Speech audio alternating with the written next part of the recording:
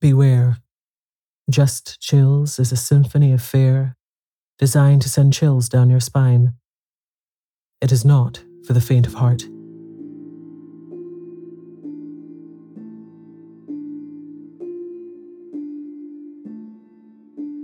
I'm Tasha, and in this episode, I read the classic horror story number 90 by B.M Croker.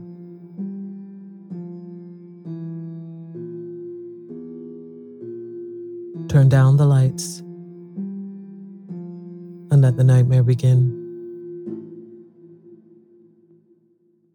To let, furnished, for a term of years, at a very low rental, a large old-fashioned family residence comprising 11 bedrooms, 4 reception rooms, dressing rooms, 2 staircases, complete servants' offices, ample accommodation for a gentleman's establishment, including 6-stall stable, coach house, etc. The above advertisement referred to number 90. For a period extending over some years, this notice appeared spasmodically in various daily papers. Occasionally you saw it running for a week or a fortnight at a stretch, as if it were resolved to force itself into consideration by sheer persistency. Sometimes, for months, I looked for it in vain. Other ignorant folk might possibly fancy that the effort of the house agent had been crowned, at last, with success, that it was let and no longer in the market. I knew better. I knew that would never find a tenant as long as oak and ash endured. I knew that it was passed on as a hopeless case from house agent to house agent. I knew that it would never be occupied save by rats, and more than this, I knew the reason why. I will not say in what square, street, or road number 90 may be found, nor will I divulge to human being its precise and exact locality. But this I'm prepared to state, that it is positively in existence, is in London, and is still empty. 20 years ago, this very Christmas, my friend, John Hollyoake, civil engineer, and I were guests at a bachelor's party, partaking in company with 8 other celibates of a very recherché little dinner in the neighbourhood of Piccadilly. Conversation became very brisk as the champagne circulated, and many topics were started, discussed, and dismissed.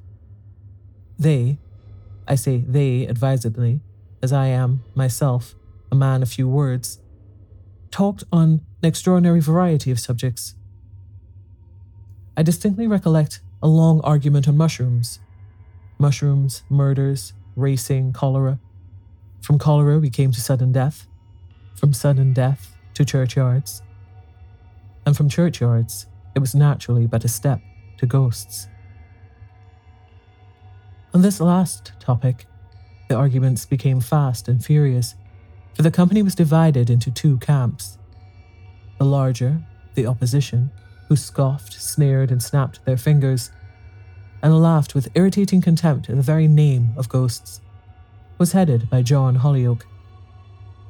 The smaller party, who were dogged, angry, and prepared to back their opinions to any extent, had for their leader our host, a bald-headed man of business, whom I certainly would have credited, as I mentally remarked, with more sense. The believers in the supernatural obtained a hearing, so far as to relate 1 or 2 blood-curdling first or second-hand experiences, which when concluded, instead of being received with an awestruck and respectful silence, were pooh-poohed with shouts of laughter and taunting suggestions that were by no means complimentary to the intelligence or sobriety of the victims of superstition. Argument and counter-argument waxed louder and hotter, and there was every aspect of a very stormy conclusion to the evening's entertainment. John Hollyoake, who was the most vehement, the most incredulous, the most jocular, and the most derisive of the anti-ghost faction, brought matters to a climax by declaring that nothing would give him greater pleasure than to pass the night in a haunted house, and the worse its character, the better he would be pleased. His challenge was instantly taken up by our somewhat ruffled host, who warmly assured him that his wishes could be easily satisfied, and that he would be accommodated with a night's lodging in a haunted house within 24 hours. In fact, in a house of such a desperate reputation that even the adjoining mansions stood vacant. He then proceeded to give a brief outline of the history of number 90. It had once been the residence of a well-known county family, but what evil events had happened therein, tradition did not relate. On the death of the last owner, a diabolical-looking aged person, much resembling the typical wizard, it had passed into the hands of a kinsman resident abroad, who had no wish to return to England, and who desired his agents to let it if they could, a most significant proviso. Year by year went by, and still this highly desirable family mansion could find no tenant, although the rent was reduced and again reduced to almost zero. The most ghastly whispers were afloat. The most terrible experiences were actually proclaimed on the housetops. No tenant would remain, even gratis. And for the last 10 years, this handsome, desirable town family residence had been the abode of rats by day, and something else by night, so said the neighbours. Of course, it was the very thing for John, and he snatched up the gauntlet on the spot. He scoffed at its evil repute and solemnly promised to rehabilitate its character within a week. It was in vain that he was solemnly warned, that one of his fellow guests gravely assured him that he would not pass a night in number 90 for £90,000. It would be the price of his reason. "You value your reason at a very high figure," replied John with an indulgent smile. "I will venture mine for nothing." "Those laugh who win," put in our host sharply. "You have not been through the wood yet, though your name is Hollyoak. I invite all present to dine with me in 3 days from this, and then, if our friend here has proved that he has got the better of the spirits, we will all laugh together. Is that a bargain?" This invitation was promptly accepted by the whole company, and then they fell to making practical arrangements for John's lodgings for the next night. I had no actual hand, or properly speaking, tongue, in this discussion, which carried us on till a late hour.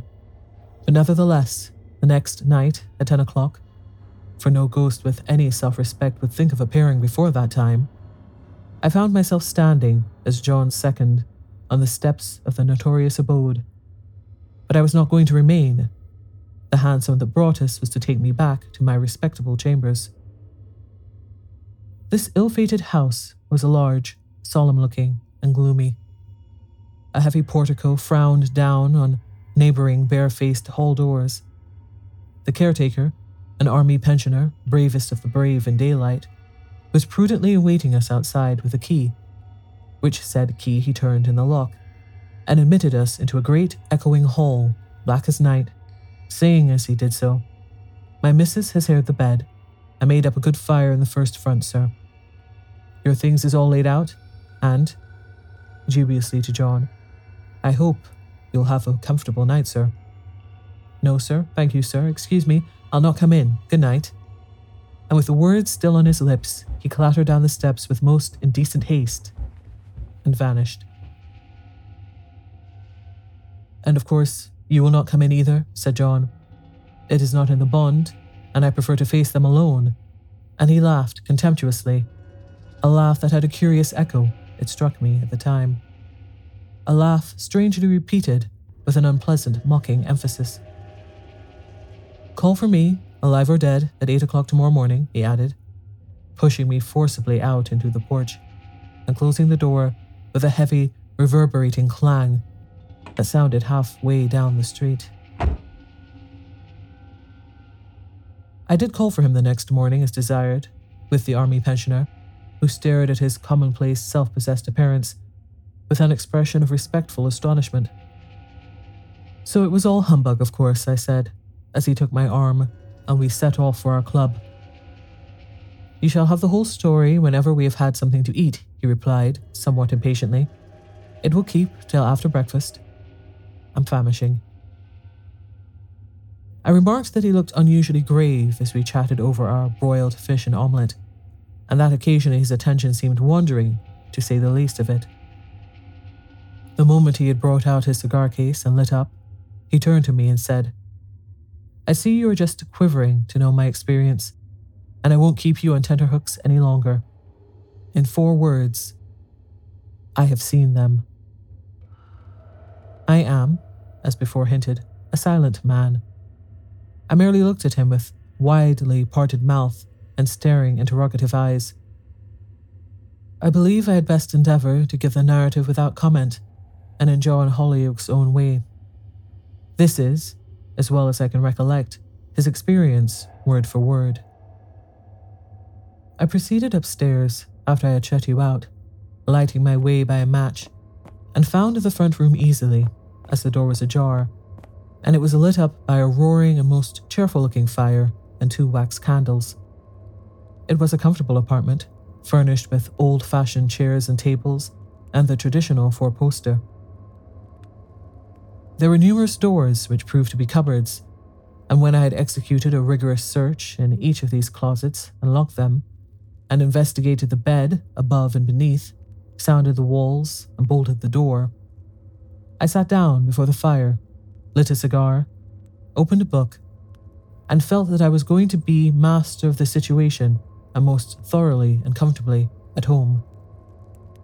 My novel proved absorbing. I read on greedily, chapter after chapter, and so interested was I, and amused, for it was a lively book, that I positively lost sight of my whereabouts and fancied myself reading in my own chamber. There was not a sound, not even a mouse in wainscot. The coals dropping from the grate occasionally broke the silence, till a neighbouring church clock slowly boomed 12. "The hour," I said to myself with a laugh, as I gave the fire a rousing poke and commenced a fresh chapter. But ere I had read 3 pages, I had occasion to pause and listen. What was that distinct sound now coming nearer and nearer? "Rats, of course," said common sense. It was just the house for vermin. Then a longish silence. Again a stir, sounds approaching, as if apparently caused by many feet passing down the corridor, high-heeled shoes, the sweeping switch of silken trains. Of course it was all imagination, I assured myself. Or rats. Rats were capable of making such curious, improbable noises. Then another silence. No sound but cinders and the ticking of my watch, which I laid upon the table. I resumed my book, rather ashamed and a little indignant with myself for having neglected it, and calmly dismissed my late interruption as rats, nothing but rats. I had been reading and smoking for some time in a placid and highly incredulous frame of mind, when I was somewhat rudely startled by a loud single knock on my room door. I took no notice of it, but merely laid down my novel and sat tight. Another knock, more imperious this time. After a moment's mental deliberation, I arose, armed myself with a poker, prepared to brain any number of rats, and threw the door open with a violent swing that strained at fairy hinges, and beheld, to my amazement, a tall, powdered footman in a laced scarlet livery, who, making a formal inclination of his head, astonished me still further by saying, "Dinner is ready." "I'm not coming," I replied, without a moment's hesitation, and thereupon I slammed the door in his face, locked it, and resumed my seat. Also my book. But reading was a farce. My ears were aching for the next sound. It came soon, rapid steps running up the stairs, and again a single knock.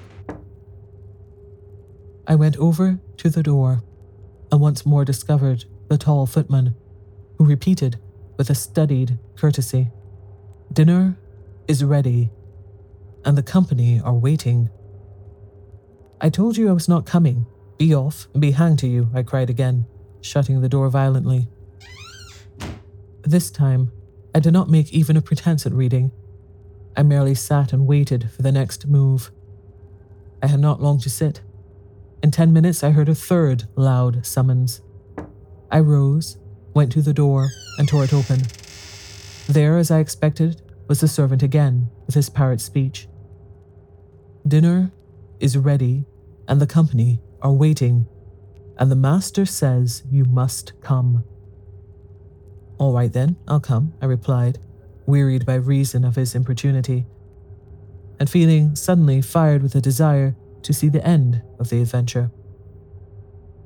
He accordingly led the way downstairs, and I followed him, noting as I went the gilt buttons on his coat and his splendidly turned calves. Also that the hall and passages were now brilliantly illuminated, and that several liveried servants were passing to and fro, and that from, presumably, the dining room, there issued a buzz of tongues, loud volleys of laughter, many hilarious voices, and a clatter of knives and forks. I was not left much time for speculation, as in another second I found myself inside the door, and my escort announced me in a stentorian voice as Mr. Hollyoake. I could hardly credit my senses as I looked round and saw about 24 people, dressed in a fashion of the last century, seated at the table, which was loaded with gold and silver plate, and lighted up by a blaze of wax candles and massive candelabra. A swarthy elderly gentleman, who presided at the head of the board, rose deliberately as I entered. He was dressed in a crimson coat, braided with silver. He wore a peruke, had the most piercing black eyes I ever encountered, made me the finest bow I ever received in all my life, and with a polite wave of a taper hand, indicated my seat. A vacant chair between two powdered and patched beauties with overflowing shoulders and necks sparkling with diamonds. At first, I was fully convinced that the whole affair was a superbly matured practical joke. Everything looked so real, so truly flesh and blood, so complete in every detail. But I gazed round in vain for one familiar face. I saw young, old, and elderly, handsome in the reverse. On all faces there was a similar expression, reckless, hardened defiance. And something else that made me shudder, but that I could not classify or define. Were they a secret community? Burglars or coiners? But no. In one rapid glance I noticed that they belonged exclusively to the upper stratum of society, bygone society. The jabber of talking had momentarily ceased, and the host, imperiously hammering the table with a knife handle, said in a singularly harsh, grating voice, "Ladies and gentlemen, permit me to give you a toast. Our guest," looking straight at me with his glittering coal-black eyes. Every glass was immediately raised. 20 faces were turned towards mine, when happily, a sudden impulse seized me. I sprang to my feet and said, "Ladies and gentlemen, I beg to thank you for your kind hospitality, but before I accept it, allow me to say grace." I did not wait for permission, but hurriedly repeated a Latin benediction.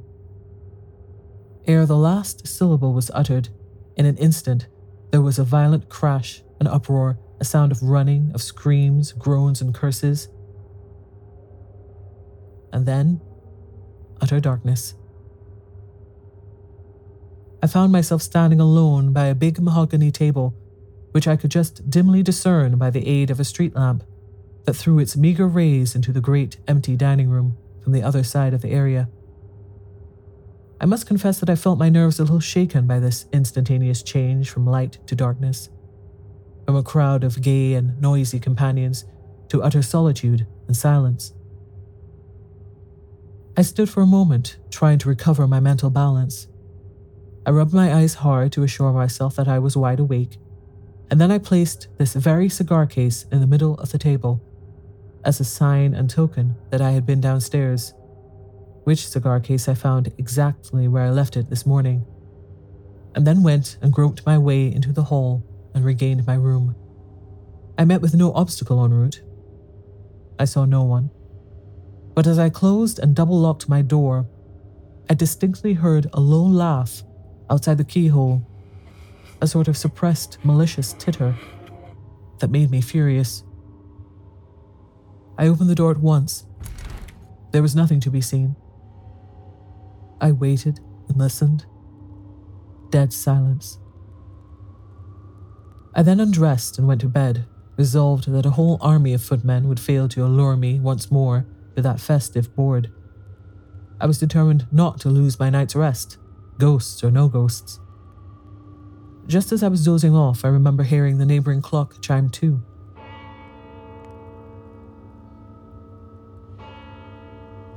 It was the last sound I was aware of. The house was now as silent as a vault. My fire burnt away cheerfully. I was no longer in the least degree inclined for reading, and I fell fast asleep and slept soundly till I heard the cabs and milk carts beginning their morning career. I then rose, dressed at my leisure, and found you, my good faithful friend, awaiting me, rather anxiously, on the hall doorsteps. I've not done with that house yet. I'm determined to find out who these people are and where they come from.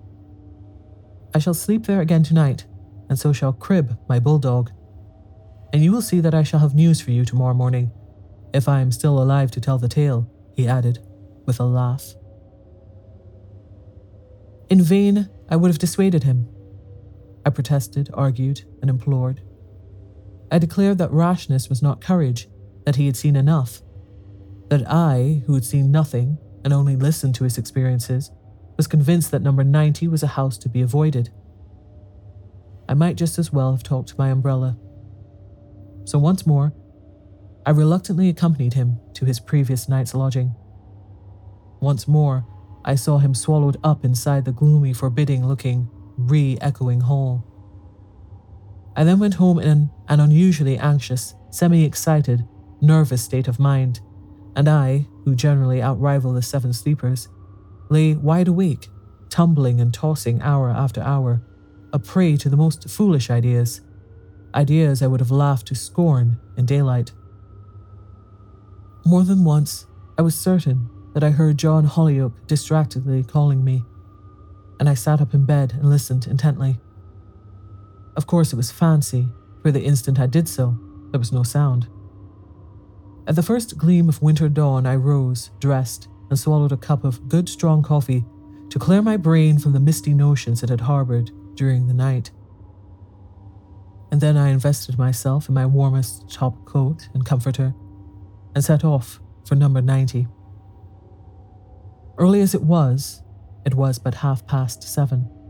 I found the army pensioner was before me, pacing the pavement with a countenance that would have made a first-rate frontispiece for Burton's Anatomy of Melancholy, a countenance the reverse of cheerful.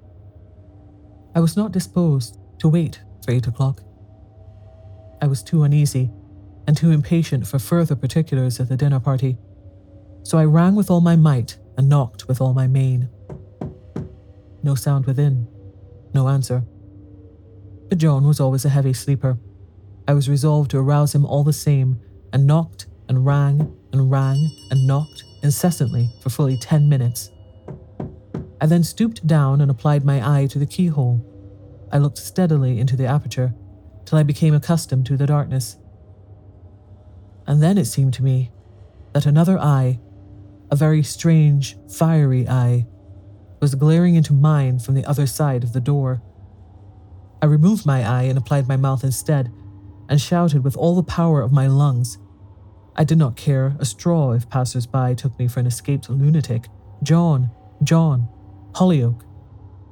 How his name echoed and re-echoed up through that great empty house.